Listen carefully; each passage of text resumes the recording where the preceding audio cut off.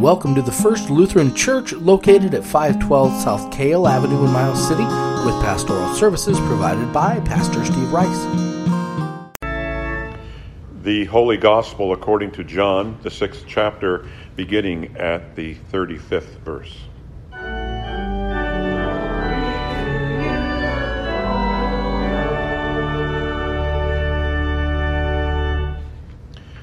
Jesus said to them, I am the bread of life.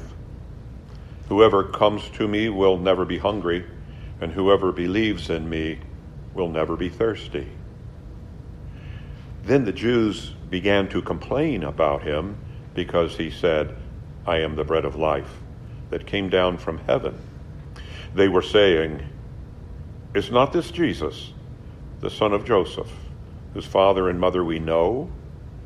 How can he now say, I have come down from heaven? Jesus answered them, do not complain among yourselves. No one can come to me unless drawn by the Father who sent me, and I will raise that person up on the last day. It is written in the prophets, and they shall be taught by God. Everyone who has heard and learned from the Father comes to me. Not that anyone has seen the Father except the one who is from the Father. He has seen the Father. Very truly I tell you, whoever believes has eternal life. I am the bread of life. Your ancestors ate manna in the wilderness and they died. This is the bread that comes down from heaven, so that one may eat of it and not die. I am the living bread that came down from heaven. Whoever eats of this bread will live forever, and the bread that I will give for the life of the world is my flesh. The Gospel of the Lord.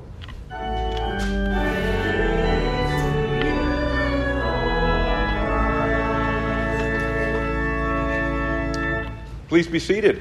This morning, a few minutes with not the Gospel lesson, but rather the second lesson, the epistle or letter, epistle meaning letter, of Paul to the church that he founded in Ephesus, thus its name, Ephesians, okay, and reflecting upon the church as a community of truth, okay, the church as a community of truth. In his letter to the Ephesians, Paul wrote, as Andre has just read, so then, putting away falsehood, let all of us speak the truth to our neighbors, for we are members of one another. Okay, so with this putting away of falsehood, we are called not in a negative sense, but in a positive sense, to speak the truth, and speaking to our neighbors as being somehow inexorably linked and connected to one another. And I observe there exists encoded, I think, by divine genius in our DNA, a hunger for, a need for community.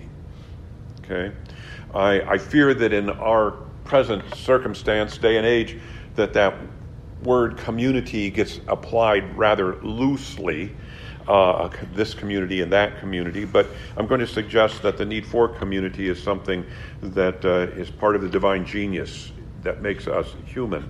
And this divine attribute has been expressed throughout the ages in so many ways. No man is a rock, an island unto himself. United we stand, divided we fall. The ancients, the Babylonians, used the dispersion of community as a method of control. The Jewish diaspora, a biblical reminder that community was deemed essential to survival.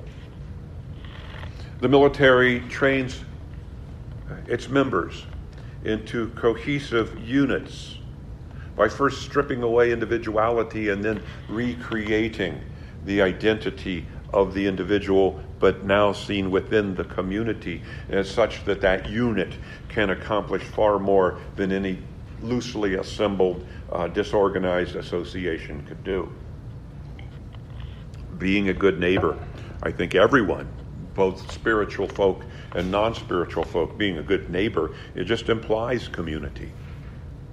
Now, among the many identifying features of the church, as I say, is that sense of community. We're one of the earliest or longest standing communities, with neighbors recognized to our left and to our right. And I would ask you to recall, as we've discussed before, the very meaning of the word synagogue. Okay, synagogue, where Jewish folk gathered together to worship in their community.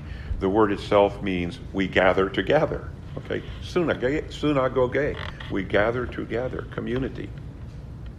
Now, when Paul wrote to the Ephesians, in a scene already decades past and decades old, it was Pontius Pilate in Jesus' trial, such as it was, who puts the question to Jesus, Jesus, what have you done that has brought you here before me?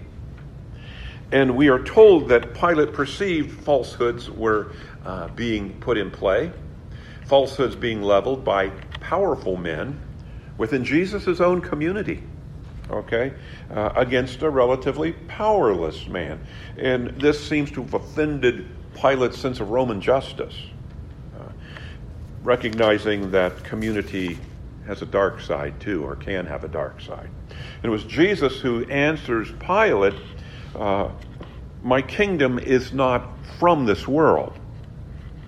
He goes on, if my kingdom were from this world, my followers would be fighting to keep me from being handed over to the Jews, to my own community. But as it is, my kingdom's not from here. Jesus' answer, of course, only seems to have reinforced Pilate's perception that Jesus was being set up. He was being framed.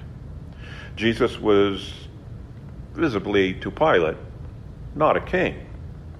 Pilate understood well the politics of kings. Pilate understood strutting monarchs. But for some reason, within that odd community of Jews that Pilate was to govern, someone wanted this Jesus silenced. So Pilate presses Jesus, asks him again, so you are a king? You speak of a kingdom. You are a king? Jesus answers, you say that I'm a king. But I'll tell you what, for this I was born. And for this I came into the world, to testify to the truth. To testify to the truth. It's important. Everyone who belongs to the truth listens to my voice. Pilate's response. What is truth? Finally, among all the conversations, something that Pilate was genuinely interested in, an educated man, let's talk about philosophically, what is truth? That fascinates Pilate. And then as now, truth, I'm going to suggest, was probably a rare commodity in political circles. Now, we can apply the truth. We ought to apply the truth. We all should apply the truth. But I want to submit to you, you don't get to create the truth. Okay? We ought to apply truth, but you do not get to create truth. 20 centuries later, now here we are, and we benefit from the perspective of time which Pilate did not have in the heat of the moment. Okay? In the heat of the moment. And so we can ask and think about this morning, if Jesus' kingdom was not from this world, how likely do you suppose it would be that Jesus' truth, as he understood it, would also be not from this world? If Jesus' kingdom was not from this world, I'm going to submit to you that Jesus understood truth as also beyond this world. It appears to me that it would be more than likely that if Jesus understood his kingdom from beyond the world, so too would Jesus understand truth as from beyond the world. And this assertion became, I think, over time a certainty of the Christian faith. Moreover, Jesus' kingdom, you see, and truth as he understood it, would be based on something beyond. Truth would not be based upon individual opinion, your opinion, my opinion. Social conventions, well, that's just the way we do things. Roman law as administered by Pilate, American law as administered by courts and Congress, or any power or any authority from within the community, but from beyond the community. For Jesus, truth was not from this world. Truth was from and reflective of the Father. Such that when contrary pseudo-truth was encountered, when we return now to Paul's letter to the Ephesians, Paul allowed for a response, but not for the purpose of winning an argument. Okay? Paul allowed for correction when error was encountered, countering error with truth, but not for the purpose of winning. I win, you lose in the argument, because that leads or implies the sin of egotism, okay? We're egocentric. Paul always sought truth, but he sought truth for the purpose of correcting. The church in Paul's day and in the first few centuries following, understood that it had to speak the truth in the face of errors. Okay? Errors. Some innocent, some intentional. Sometimes the church had to address error within the church. And that is precisely why the church wrote the creeds that you know so well. Okay? That's why the church formulated the creeds. They explained things. This is true. This is false. And if you are one of our community, this you must believe. Paul wrote, be angry, but do not sin. How do you turn anger into sin? Well, first you let the sun go down on your anger. Okay? That makes room for the devil. And then you call people to lives of righteousness. Thieves have to quit stealing. You have to work. Use what you do for the building up. Notice how dispassionately Paul sounds in his advice to this Ephesian church to which he's writing. Paul wasn't mad, but he was honest.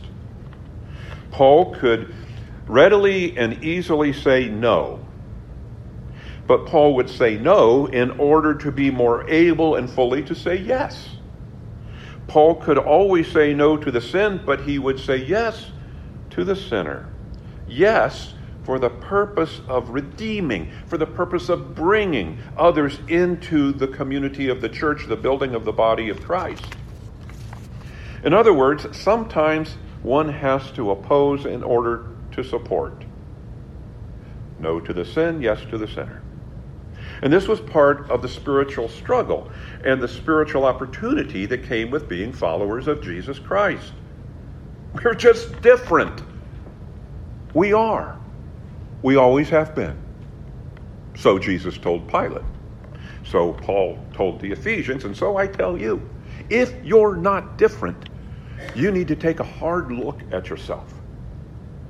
Paul goes on, do not grieve the Holy Spirit with which you were marked with a seal for the day of redemption.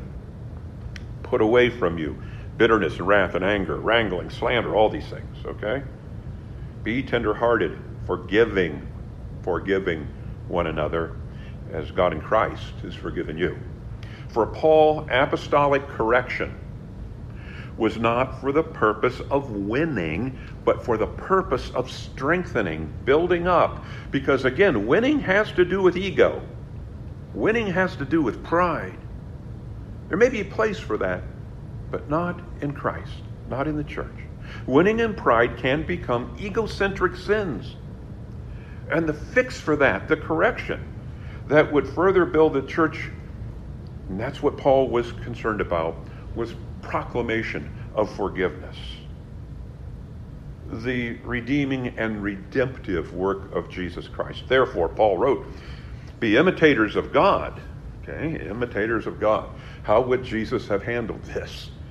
Be imitators of God as beloved children. Live in love as Christ loved us and gave himself for us, a fragrant offering and sacrifice to God. Well, sometimes And I don't think there's many in this room who do not know this to be true. Sometimes when a healer touches, that competent physician knows that the touch is going to cause discomfort, maybe even pain. But they also know that any pain is always associated toward the greater goal of healing. Okay? The goal of healing, therefore, redeems the pain of the touch because it is wholly other-centered. Who among you have not visited a physician and they say, okay, this is going to be a little bit painful or this is going to hurt?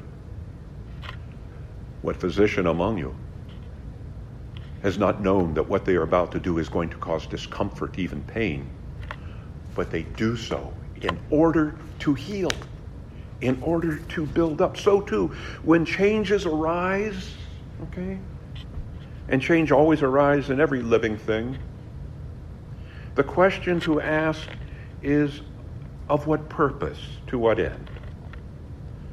From where and for what reason does this discomfort arise? If change is ego-driven, as I mentioned, it's always suspect. They have names for people who like to inflict pain on others for the purpose of inflicting pain. But when that pain can be redemptive and restorative, it becomes sanctified. Okay? If change is driven by truth in pursuit of healing, it must be carefully and always carefully considered, even if it is painful. It seems that Paul is advocating for a church wherein confession and forgiveness, these are to be both hallmark and key feature. Okay? The church Paul described is not a place where affirmation and acceptance should ever eclipse the truth. The truth, again, back to the truth. Because that would make the church a place of competing egos. So the question Pilate asked, what is truth? For Jesus, truth was that which has been revealed to him by the Father. Heaven knows we have enough institutions where competing egos and competing philosophies exist in the world. We don't need another one. So the church ought not try to compete at that level. We are apart from that. As this congregation seeks its future and discerns its way forward, it must, in the end, decide what is truth. What is truth for us? I cannot speak to what truth is for them. But for us, what is truth? And then, as a congregation, we must find ways of speaking that truth, expressing that truth, living that truth, first to our neighbors in the church, around you there, then to the neighbors beyond the church walls, through our ministries, our preschool, after-school program, visiting the vets, and finally, if it be God's will, to the world. This is called mission and ministry. But it's going to be a mission and a ministry based upon truth. Mission and ministry may look different from place to place, time to time. But if it is authentically mission and ministry by the grace of God and the truth of God, it will be fruitful. By the grace of God, we are who we are. We are neither the people of the first century, nor are we people defined by the agenda of the 21st century. We're not even defined by others within the church. We are defined by the truth. We are defined by the truth. We are defined by a truth, a norm that cannot change if we are to be faithful in our pursuit of the kingdom, in Jesus' words, also not from this world. It is called revealed truth, revelation. This is one of the functions and purposes of Holy Scripture. Sola Scriptura. Okay, Scripture alone, one of the four corners of the Reformation from which we arose. For sure, we're to be in the world, but we're not to be of the world. We're meant to be different. Our congregational mission and ministry, varied and widely recognized in this community and beyond, must always be and remain grounded in the truth. What truth? You don't get to make the truth. You can apply it. What truth? The same truth that Jesus spoke about before Pilate. When we stand before Pilate, when we stand before the authority, we must be willing to speak the truth. For while many confess that God is love, the church must also acknowledge that God is also truth. God is love. God is truth. Of Jesus and this truth, I close with a few words from John's Gospel. Okay? You know the words that precede this, but for the interest of time. In the beginning was the Word, and the Word was, okay, John 1:1. Let me jump down to verse 10. He was in the world, and the world came into being through him, yet the world did not know him. Okay? The world's truth and his truth, incompatible. He came to what was his own, and his own people did not accept him. But to all who received him, who believed in his name, he gave power to become the children of God. That's the power of truth. Who were born not of blood or the will of the flesh or the will of man, but of God. Here are the words. And the Word became flesh and lived among us, and we have seen his glory. A glory as of the Father's only Son, full of grace and truth. From his fullness we have all received grace upon grace. The law indeed was given through Moses. I'm talking about Moses and manna and all that. The law indeed was given through Moses. John's next words. Grace and truth came through Jesus Christ. No one has ever seen God. It is God, the only Son, who is close to the Father's heart, who has made him known. Jesus Christ has made God known through God's love and God's truth. May we always be a community of truth. Amen. We hope you've enjoyed this production of the First Lutheran Church. We welcome you to visit us in person at 512 Kale Avenue. You can also find us on Facebook at First Lutheran Church, Miles City, Montana, and email us at flc@midrivers.com.